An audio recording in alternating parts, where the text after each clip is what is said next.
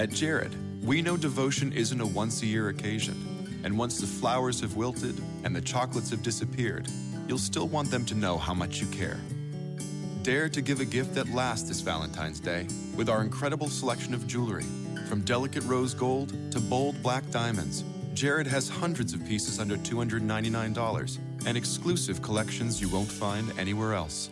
Shop online or find a store near you at jared.com and dare to be devoted.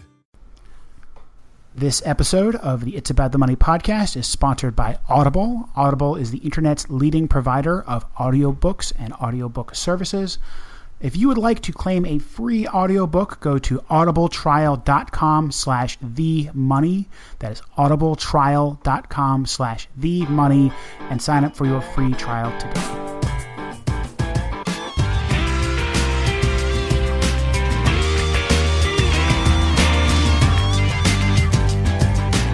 Hello and welcome to episode 111 of the It's About the Money podcast, the AL Division Series about the AL Division Series champion New York Yankees. My name is EJ Fagan, and tonight I am joined by Dr. Paul Semendinger. Hey, EJ, how are you? I am fantastic. I am also joined by Mr. Jim Carruthers. Walking on sunshine, EJ. And the wonderful, last but not least, Andy Singer. Why, thank you, EJ. Hey, everyone. We got a full house. Yeah. So the Yankees did something special last night. How did you guys feel about Game 5? Oh, what a game. I mean, I predicted CeCe to have a big game, but to be honest with you, I think the way things went in that game, I almost think his contribution has been undersold, given that he only pitched 4 1/3. But to strike out 9 guys and even play a little defense there, catching that pop-up, I mean, I was pretty much yelling at my TV the whole game. I don't know about you guys. Yeah, I mean, I think in addition to his various pitching and fielding contributions, it was nice to see a Yankee player leave a permanent scar on the infield at Progressive also. I mean, that can't be ruled out. That field will always remember CeCe Sabathia. Yeah, so I want to nitpick that game a little bit, but I had one problem with Girardi in that game, and that was bringing in Chapman to start the 8th inning. It seemed to me like Tommy Conley was the man for that spot, and you really saw Chapman struggle in the 9th inning. Like, his velocity was down to 96, 97. Did you guys kind of have that same feeling? Like maybe in a bigger picture, like Girardi is restricting his bullpen choices too much? I'm going to disagree respectfully there, EJ. I loved it. In that situation, I want to go to my best guys, and I think the best guys were D-Rob and then Chapman. Now, again, maybe we're spoiled with memories of Mariano Rivera and 2 inning plus saves or whatever, but I would have done the exact same thing. So I was happy with that, and I was also happy they got 2 runs in the top of the 9th, so we didn't have to live through a stressful bottom of the 9th. Yeah, I actually agree with Paul on this one. I loved bringing in Chapman. I think the reason it looked bad was the fact that Chapman had to sit there for 25 minutes to a half hour, so he just didn't look loose initially, and eventually as the 9th inning wore on, he gained velocity and he looked more like Chapman. So I think it maybe looks worse in hindsight given the velocity in the 9th inning, but I think Girardi did what I think most of us would have asked him to do at the outset of the playoffs, which is ride your best bullpen arms. Yeah, I think it's hard to argue from that perspective. It's a pretty aggressive move to go Chap there, but I mean, I kind of agree with EJ. I mean, you have options. That's the thing. If you bring in Canely, you still have there's other quality arms other than Chapman, so you don't have to stretch him as a 2-inning guy. I think he struggled with that at times in last year's postseason, and yeah, you can make the argument that at least this way you can live to fight another day, but you got to wonder if it's going to start compounding because he really hasn't been a long man since he transitioned from Cuban baseball. So I don't know what it's going to leave left on the tires. I mean, obviously that's a luxury that the Yankees have, but it's I'd like to see some combination of Canely, Green, and Betances there would have been fine for me. Yeah, I mean, it's a small complaint. The Yankees won the game. I'm not going to really boo Girardi over this or anything like that. But it feels like there could have been an extra inning or two that series out of Chad Green and an extra inning or two out of Tommy Kahnle, and the Yankees would have been just as fine. Those are great pitchers. That's a small complaint. I want to move on. The Yankees have announced their starting pitching rotation for the upcoming series. They are going to pitch in Game 1. They're going to pitch, as I slowly Hiro Tanaka. In Game 2, they're going to reach Luis Severino.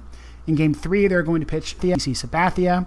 In Game 4, they will pitch Sonny Gray, and then they'll go Tanaka, Severino, Sabathia for 5, 6, and 7. Let's go with Paul first. Paul, what did you think about the starting rotation? Would you have set it up that way or differently? That's a tough call. You know what? Sonny Gray has not looked good. He hasn't looked good towards the end of September. Didn't look good in his one postseason start. CC has looked great, but I don't think he's more than a 5, maybe a 6-inning pitcher. I think he showed that last night. He was unbelievable. I'm going to agree with Andy. His contribution gets underlooked or overlooked or undervalued because he was a beast. And they got 4 hits off him at the end there. I think a couple of those were the one guy, the catcher, he hit it to right field. I don't think he was trying to go to right field. The announcers were all impressed. But that being said, the Astros, there are a lot more right-handed hitters in that Astros lineup that can hurt you, and I'm scared about CC pitching against them. So I might have moved Gray up to 3. And the only other complaint I have is Tanaka's got such great home and road splits. I'm not thrilled with pitching him on the road. Jim, what do you think? Yeah, I think so. The second point, I'm jealous of you, Paul, because I was waiting to pounce on Tanaka at home. It's real. Yeah, his splits are so severe. I got to echo that. Yeah, and with respect to the righties, I mean, the biggest thing that the Yankees did right in this season, in this series against Cleveland, is that they didn't miss mistakes. So when Kluber left the ball up, Didi or Brett, if it was elevated at all on the inner half, they mashed it. The Tribe, on the other hand, really struggled with that. I think their hitters are kind of, not to knock them, but they're not the level of their righties are not the level that they're of Altuve, Correa, and Springer. If CC elevates, he's going to get destroyed, and especially with Correa and Springer, where they can get outer half plate coverage, that two-seamer and the changeup are going to be, more out of play. It's going to be important for him to drill it in and get that back foot breaking ball, which is not his strength. But he's going to have to do something to keep him off, because otherwise they can just creep out and put balls into that weird glass train station thing that they haven't left. All right, Andy, your opinion. Go. Yeah, so I actually love the bookend number 1 and number 4 starters that the Yankees are rolling out here. I think Tanaka kicked his game up to another level both at the end of the season and in his start during the ALDS. I think he's shown that he truly is back to ace form. I mean, his splitter was almost unhittable, and I don't care what ballpark you put him in. If he pitches like that, nobody's going to touch him. So I feel really good about pitching Tanaka in Game 1. But then beyond that, frankly, Gray showed that there's reason to be worried. I mean, since he came to the Yankees in the second half of the season, his fielding independent pitching shows that maybe there's more to the underlying numbers that show that maybe his ERA isn't as good an indicator of the way he's pitched as it seems. And I think his first playoff outing for the Yankees showed that he leaves a lot to be desired. I don't think his stuff is really crisp right now, so I think that's why you give CC the nod in Game 3 over Gray. But overall, I think the Yankees rotation is a lot better than if people give it credit for, and honestly, I almost don't care how they lined it up, because I think that all 4 of these guys and at some time or another have proven that they can pitch in big games. All right, so I'm going to disagree here a little bit. So I want to structure this conversation a little bit. Let's talk about Tanaka first. I think the Tanaka home road splits is just stupid, right? Masahiro Tanaka was a full run better at home than on the road this season. Last season, the 2016 season, he was a full run better on the road than at home, which means that there's no consistency to this, which means it's probably luck. And let's think about Tanaka for a second. What is Tanaka's problem? Tanaka's Achilles heel are home runs, allowing lots of home runs. What is the worst part to allow for home run allowance, whatever, in the major leagues? Yankee Stadium. It would make sense for Tanaka to be worse at home, especially against lefties or righties that go the opposite field. he has not been consistently bad at home. I think this is just a blip. StatCast numbers show that his expected WOBA is just basically the same home and on the road. Because Tanaka's was bad over a short stretch and is bad allowing home runs.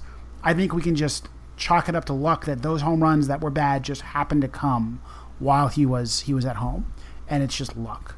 I have no problem with Tanaka starting game 1. That lets him start game 5. That makes him available out of the bullpen game 7. I'm perfectly fine with that. I don't have any complaints there. Does anybody here want to make a strong counter argument to me on Tanaka? No, you convinced me. Former college debater. I used to be good at this. Yeah, I agree with you 100%, DJ. I think, like I said, I think Tanaka, I agree with you that the home road splits are really just kind of nonsense numbers and small sample size. And I think that the underlying numbers show that Tanaka's been pretty awesome since the beginning of the second half of the season, and I'm ready to roll with him. So Tanaka game 1, right? That's kind of the first decision the Yankees had to make. I think Luis Severino game 2 is a no-brainer. That's his regular rest day. That sets him up to pitch game 6. Potentially, I think, game 1 of the World Series, right? So that's fine. Severino's great. Now let's talk about the next decision the Yankees had to make, which was to give CC Sabathia a second start or to give Sonny Gray a second start. Now, the argument is that Sonny Gray has been bad lately. I think we all agree that Sonny Gray is a better true talent player, maybe he's not at the moment, but than CC Sabathia. But Sonny Gray has had about 4 or 5 bad starts in a row. The Yankees did not go back to Sonny Gray when they had the chance for Game 5 of the ALDS, and they are again not giving him the chance to go again in for 2 starts in the ALCS. Is this just a matter of Sonny Gray being bad or Sabathia kind of pitching his way into those 2 starts? Jim, you go first. I think something you've pointed out in the past. I think Girardi loves his veterans, and CC has certainly pitched admirably in the postseason. I think if I was in the Yankees' office, and they've yet to return my calls, but if I was, the thing that would concern me about Gray not is so much like the home run or even, I mean, the contact numbers for me, it's not great. But he came from Oakland to New York, and he went from Yellowstone Park to to a Little League park. His walks are what bother me, and maybe that's the determining factor between a 3 or a 4 starter, and that's the argument that if you can make. I'm of the opinion that power tends to dry up in the postseason, so I would have liked to see him at 3. Going against predominantly righties at a time when hitters, even good hitters, tend to hold the bat a little too tight, and they're forced to get less powerful contact rather than CC, who we know, getting righties really isn't his thing. He did great against Cleveland, but I think he's going to be challenged. Andy, do you have an opinion on this? Actually, just to add to that, and this is something that isn't really quantifiable, but I think it's really important to note, we've already seen CC prove throughout the season that he has figured out a way to pitch even when he doesn't have his best stuff. And I think we saw an example of CC a couple nights ago last night rather, where he had everything working for at least 3 innings. But I think CC has proven that he's channeled Andy Pettitte and every other popular phrase you want to use about CC Sabathia. He's learned to move the ball around, and he can get by even when he doesn't have his best stuff. Because Sonny Gray's outings are so predicated on the use of his curveball, if his curveball is just a little bit off, he gets into a lot of trouble really quickly. So I think that's troublesome for Gray. If he shows up on an October night without his best stuff, I think we have to worry about seeing him twice in a short series. And I think moving forward, I'm fine with seeing a 4-inning outing from CC on 2 occasions rather than hopefully we hope for 1 good outing from Sonny Gray. All right, so while you guys were talking, I was pulling up the StatCast numbers and doing some math. Okay, so over the season, Sonny Gray has been an above-average pitcher in terms of expected WOBA. It's probably a little bit better statistic than a FIP or an ERA to evaluate Sonny Gray by, because Sonny Gray has a peculiar batted ball profile. So he's a He has an expected WOBA over the full season of 0.312, which is good. It's an above average. I think it's better than CC Sabathia. Over the last 7 starts, so every starts in September 1st, he's averaged a 0.35 WOBA. So significantly higher and below average. Not horrible by any means, but consistent with an ERA of about 4.5. So worse than CC Sabathia. And that includes his last 2 starts, September 28th and October 5th, where he had on the 28th, a 5.13 WOBA, his worst start of the year. And in the playoffs, he had a 3.99 WOBA. It's still pretty bad. I think, if I'm Joe Girardi, I think I'm okay starting Sabathia here twice because I think he's more reliable. I think it's perfectly plausible that Sonny Gray, who spent all of last season injured and is a small guy for a baseball player at least, is tired. The guy's 5'10", 190. He's pitched a lot of innings this year. He's coming off an injury. I think that's a perfectly plausible explanation there. And at this point, I would consider, though probably not, to pull the trigger on Jordan Montgomery over him. Wow. I think the Jordan Montgomery point is kind of feeds in. I think the one nice thing about how this works out is that CC and Sonny, the two projected shortest starters of the 4-man, come after an off day. They get the off day in between between game 2 and game 3, and that's nice because realistically they're going to need every ounce of their bullpens to get through those 2 games. Even if it goes well, if Gray gives you 5 or 6, and CC, I think 5 would be. I think we'd all sign up for that right now. So I think Jordan Montgomery is probably a name that you're going to hear at some point during the season to either give you long innings in a lost cause or after a quick exit with a lead, maybe trying to get you some length. I'm going to piggyback on. Okay. I'm going to piggyback on something you were saying, EJ, before about Gray maybe breaking down.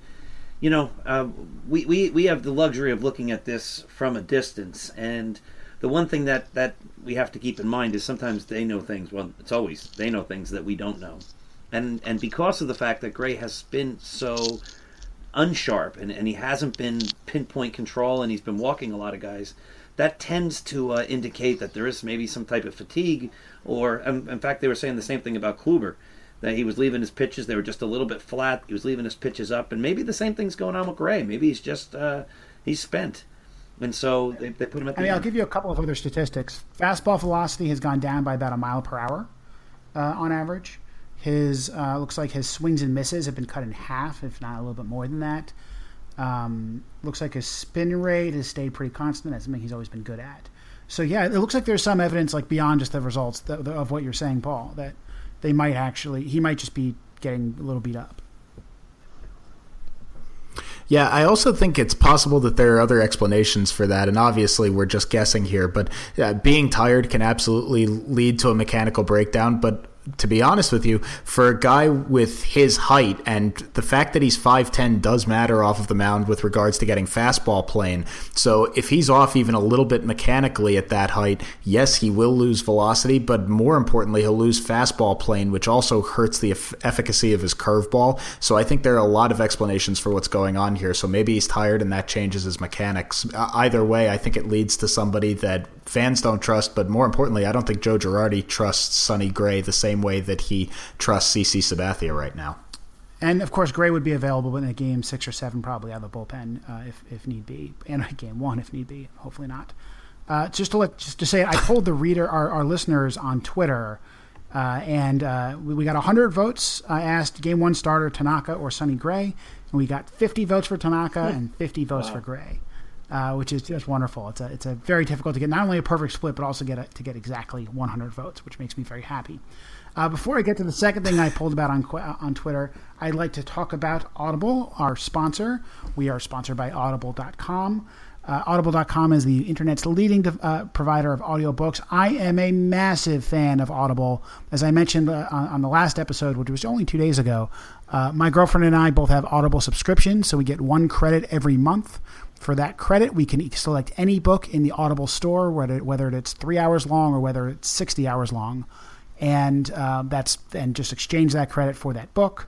We download the book, we listen to it, we try to coordinate so that we download different books and we can listen to each other's different books.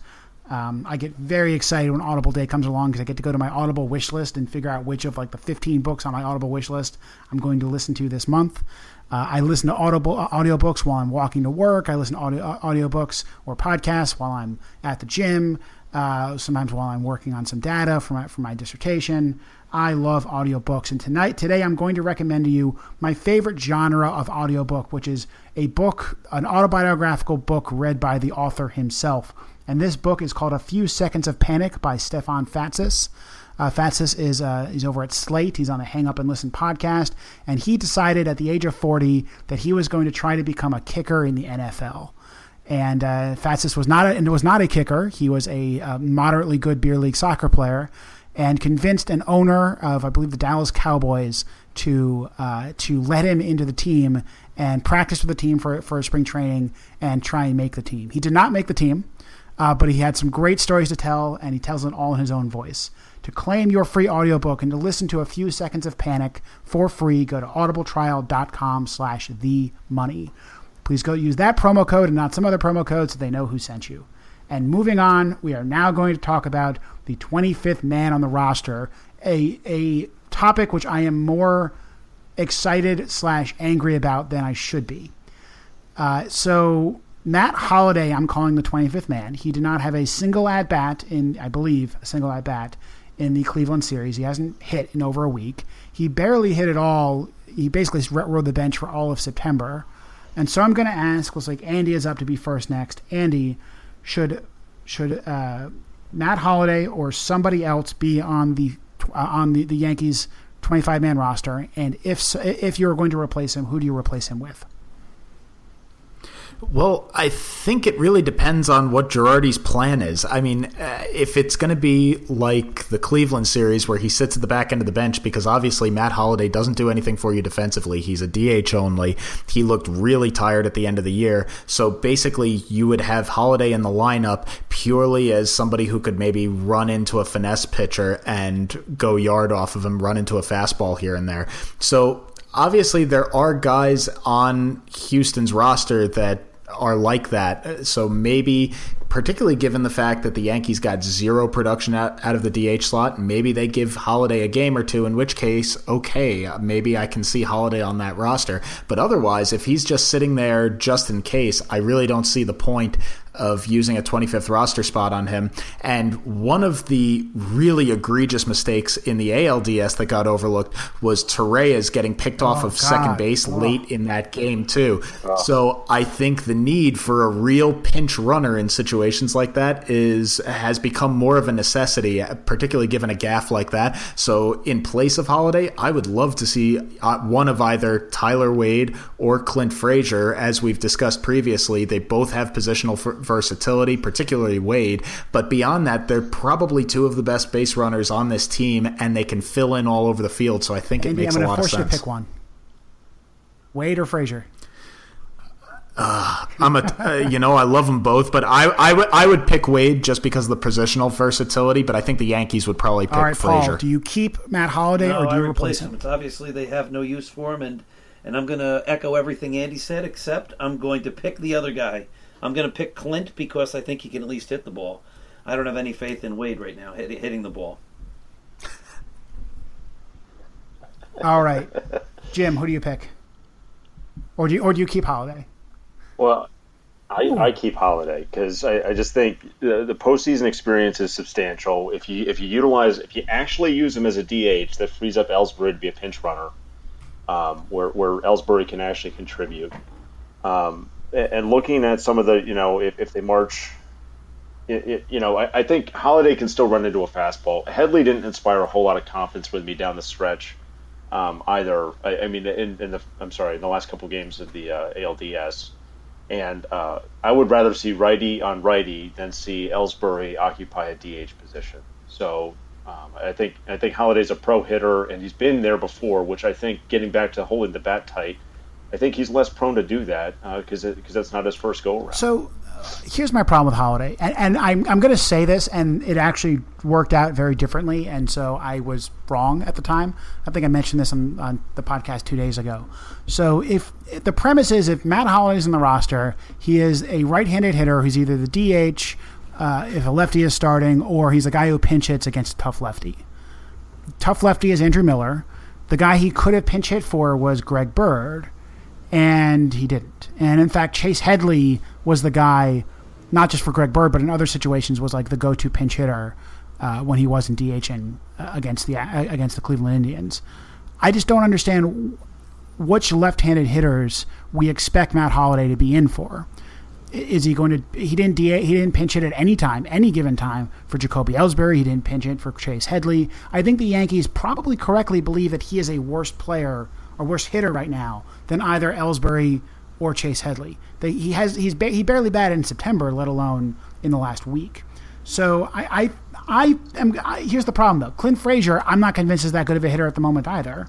And I don't think Tyler Wade's a hitter at all at the moment, right? Tyler Wade, I think, is essentially a glorified pinch runner if you put him on the roster. So I'm going with option number 3, and I want to say that option number 3. We also did this poll on Twitter, and so we said 25th man for the ALCS: Matt Holliday, Clint Frazier, or Tyler Austin. The results were 38% said Matt Holliday, 60% said Clint Frazier, and 2% said Tyler Austin. So one guy, whatever one guy is out there with me, I'm going with him and Tyler Austin. I think Tyler Austin is a better hitter than any of these guys at the moment. I know he hasn't played a lot lately, but when he has played, he's looked absolutely fine. He can, in a pinch, play first base better than Matt Holliday, play outfield better than Matt Holliday. Probably not better than anybody else on the roster, but he can still do a little bit of that. And I think he's a better DH right now, especially against lefties, than anybody on this roster. I'm putting Tyler Austin in. What do you think is actually going to happen? I think Matt Holliday is going to stay on the roster because that's okay. Joe Girardi was a relief from Joe Torre because Joe Torre was this horrible. I'm not going to say horrible. I used to say horrible. My first blog was called Fire Joe Torre. Was this annoying manager who always favored the veterans over the superior rookies? For example, defensive replacementing Melky Cabrera in right field with Bernie Williams. That happened once. I think Joe Girardi is developing some of those same tendencies, probably just from being around for so long. I think that's just like a thing that managers will do if they play for if they stick around for too long. And so I think he's going to favor his veteran, even though he was unwilling to use the veteran once in the series against the Cleveland Indians. But I would predict Matt Holliday is on the roster. Yeah, I think that's a fair assumption. Girardi clearly has a soft spot for him. And hey, I mean, we've seen Holliday run into fastballs, and at the beginning of the season when he was healthy, he was very productive. And if you were to tell me a week from now that Holliday had a big pinch hit home run, the way this season's gone, it wouldn't surprise me. But I think there are more useful pieces on the bench. And actually, since you mentioned Tyler Austin, I'm almost convincing myself that that's a great idea. I'm good. I got it. Persuasion is my goal. All right. Any other thoughts on the roster? Should the Yankees can still consider switching out any relievers, any other position players? Any last thoughts? Can we dump Jaime Garcia? That's a good question. Okay, so why are Jaime Garcia and Jordan Montgomery on the same roster? I just want to put that question out there. Yeah, exactly. Right. And Jomo is better than Jaime. You also had we ran into situations during the series where you would have wanted you would have needed or could have used Tyler Wade as just a designated pinch runner, and when you have two long men just kind of sitting out there, they're just not able to you're not contributing. If somebody got injured, you could sub in Jaime Garcia, right? If a starter got injured, you have that option, and you probably still wouldn't use him. Yeah. So, yeah, totally with you. I got to admit, sorry. Go ahead. Yeah, no, I kind of actually like Jaime Garcia as a lefty-on-lefty guy. He fits that mold a lot better than Jordan Montgomery. So I think there could come a situation where you've got a really tough one-out situation, and I could see using Jaime Garcia there instead of bringing in Chapman if it was, say, the fifth or sixth inning and you needed to get 1 to 2 outs in a tough lefty block of the lineup. But beyond that, I 100% agree with you guys that Montgomery and Garcia taking up 2 roster spots, it's absolutely superfluous. So you could fit Tyler Wade or Clint Frazier on the roster and then still squeeze Tyler Austin in. And I just did the math really quickly. Since coming off of the disabled list, Matt Holliday has an expected WOBA of 0.312. So not as bad as he's looked, but still well below average. So let's move on. We're going to move on to preview our opponents, our adversaries, the Houston Astros. So the Houston Astros are probably the second best team, we're probably the second best team in the American League this year. So the first question I have for you, Jim, is what are the Astros good at and what are they bad at? Oh, man. The good is, I'll take the easy Yeah, what are they first. bad at? Quickly, help me. I don't know. Yeah, immediately, I think, so the bad part, yeah, there's some, I think that their bullpen, as evidenced by that questionable, Verlander move, their bullpen's got some holes in it. The problem is you got to actually get to the bullpen. I mean, the good news is that Verlander against the Yankees doesn't have a whole lot of success, and I think that if Keuchel's off, they could mash him. But those are 2 big ifs. I think what they're good at. I mean, this team destroys mistakes. I mean, they've got solid power. They've got George Springer. I keep calling him Corey Springer. He hit leadoff a lot this year. 34 home runs out of the leadoff spot. I mean, that's just absurd. And he's just the beginning. Correa, I think, is like his level of talent. I think he's like what everybody thinks Machado actually is.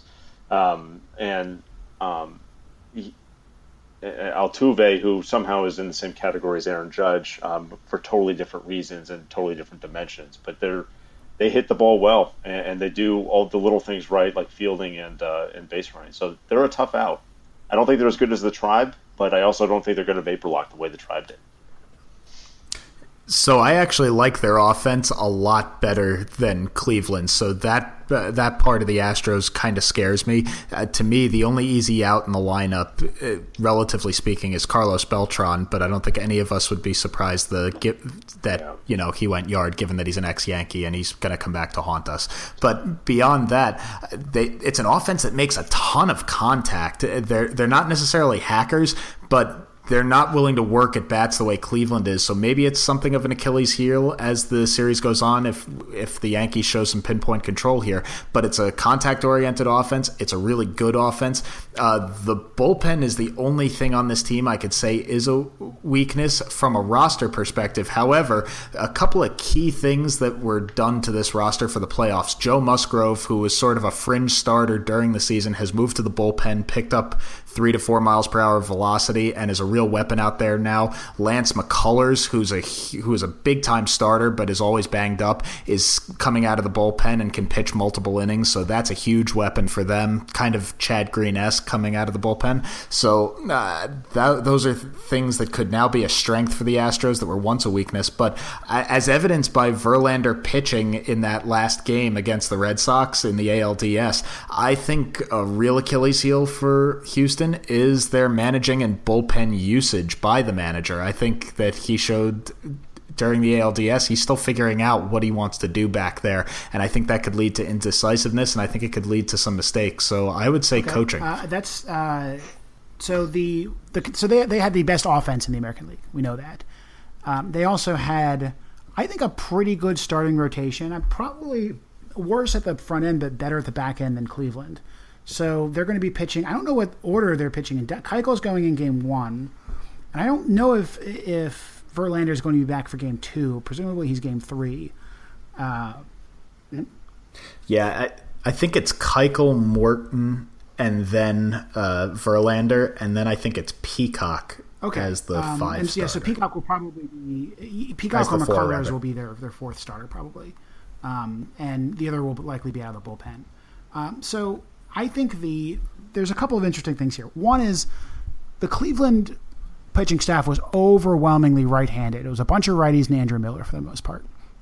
And that's not all that there's lots of righties there. The Dallas Keuchel's the only lefty in the rotation, but they don't kill righties as much. So I'm going to quote a tweet from our longtime blogger, almost first-time podcaster. He couldn't join us tonight, but he hopefully will be joining us soon, William Tasker.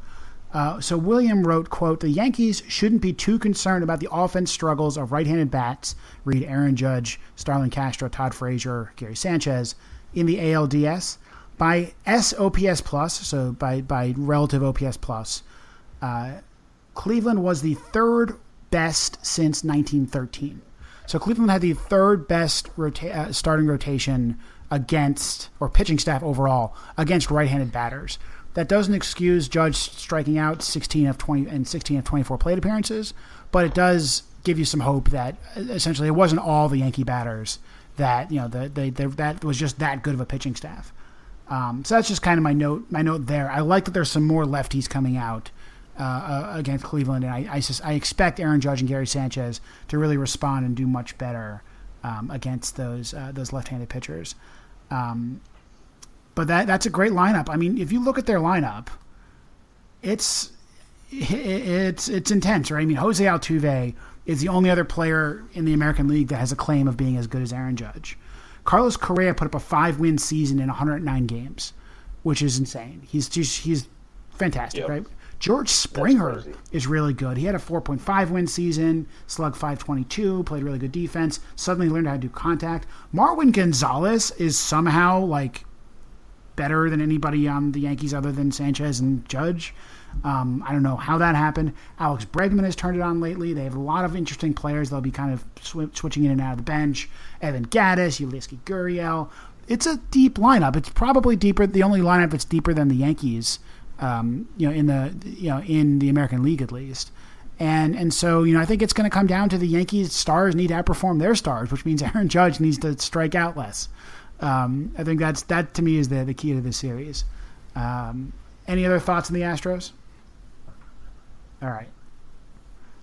No, I think you hit the nail on the head. Depth is key. However, I think one big thing to note, their pitching staff is not nearly as deep as their offense is. And beyond that, basically the only lefty they have coming out of the pen is Tony Sipp. And I don't think any of us are terribly scared of Tony Sipp against Greg Bird. So I don't think they can neutralize that. Yeah. Oh, God, I forgot about him. And was Tyler Clippard still on that team? Damn. I wonder if he made the postseason roster. Oh, my gosh. Yeah, I would love to see him too, but I also feel the poetry forming already about Tyler Clippard. So that's all we've got. We're going to do some predictions really quickly. So I want to know how many games are the Yankees going to win in. I want to know one big moment that you're going to predict. All right, here we go. Aaron Dr. Judge Paul struck Semendinger, out you go 16 first. times in the ALDS and 20 at-bats. Nonetheless, the Yankees are going to win this thing in 6. The hero of the series is going to be Aaron Hicks. Aaron Hicks is going to hit 3 home runs in the series. He's going to throw a runner out at the plate who tries to score, and he's going to make one of those great catches in the gap that saves an inning and the Yankees bacon, and he is going to be the ALCS MVP. And will Girardi bat him higher than 7th? I want him batting second, but that's a whole other story. I agree. All right, Jim, what's your prediction? I actually think that I think that the rotation has got nice names, but I actually think the Astros are a little bit built on sand in the rotation. I think the Yanks get to their underbelly. I'm going Yanks in 5 because I'm penciling in a win automatically against Verlander because the Yankees own him. And my MVP is the thought of Verlander at Yankee Stadium. I think he's going to get the shakes like Joe Nathan. I'm not even kidding. They will break him. Write that down in pen. And I'm saying Greg Bird is actually the hero. We have an MVP for the ALCS. All right, so we have an Aaron Hicks prediction and now a Greg Bird ALCS MVP prediction. I think he's the best hitter. I think the MVP is probably somebody you're like saying D-Rob. the big moment comes from Greg Bird, but D-Rob is the MVP of the ALCS. Yeah, he's a long man, strikeout man, and backup closer. I don't know what else you want from a reliever. So. Okay, so I think the Yankees are going to take this one in 6. I think the Houston hangs around for a little bit, but I think the Yankees have a lot more depth out in the bullpen, and I think that eventually overpowers that lineup. But for my big moment, Jim hit on it. I think it's going to be Greg Bird. I'm a little more specific. I think that the Astros are going to make the mistake of bringing in one of Liriano or Sip, and that Greg Bird's going to go deep off of a slider, not off of a cheap fastball on the inside corner. He's going to pull a slider on this one. But my MVP, I'm riding Didi Gregorius. I've been one of the few people who thinks that his progression hasn't been smoke and mirrors. I think he's awesome. He's my favorite Yankee at the moment, and I'm riding the Didi train for MVP. I'm going more optimistic here. I'm going Yankees in 5. I think Tanaka is going to pitch 2 dominant starts and become the MVP of this series. I think Luis Severino is going to have an excellent start in Game 2, an even better start in Game 1 of the World Series. I think Sabathia is going to be okay, and then they're going to lose the Sonny Gray game. So they're going to lose going for the sweep in Game 4. I will say I had the opportunity to buy tickets for Game 6 of the ALCS in Houston, and I declined because I'm predicting that there will be no Game 6 of the ALCS in Houston. So Tanaka is my MVP. If I had to take a hitter that's going to be awesome, I'm going to go with Brett Gardner. Brett Gardner is going to have 6 20-pitch at-bats, 10 pitch or more at-bats over the course of this season and personally knock out 2 Astros relievers through pitch count alone. And then at the end of those at-bats, slap a single to right. So those are our predictions, everybody. We will be back next week, unless I am correct with the sweep. We will be back sometime in the middle of this series to talk about it. And if the Yankees lose, we'll be talking about probably something else. But we'll be back here next week. Everybody have a great time. Please go to audibletrial.com/themoney. Claim your free audiobook. And everybody else, this has been your It's About the Money podcast. At Jared, we know devotion isn't a once-a-year occasion, and once the flowers have wilted and the chocolates have disappeared, you'll still want them to know how much you care. Dare to give a gift that lasts this Valentine's Day with our incredible selection of jewelry. From delicate rose gold to bold black diamonds, Jared has hundreds of pieces under $299 and exclusive collections you won't find anywhere else. Shop online or find a store near you at jared.com and dare to be devoted. At Jared, we know devotion isn't a once-a-year occasion, and once the flowers have wilted and the chocolates have disappeared, you'll still want them to know how much you care. Dare to give a gift that lasts this Valentine's Day with our incredible selection of jewelry. From delicate rose gold to bold black diamonds, Jared has hundreds of pieces under $299 and exclusive collections you won't find anywhere else. Shop online or find a store near you at jared.com and dare to be devoted.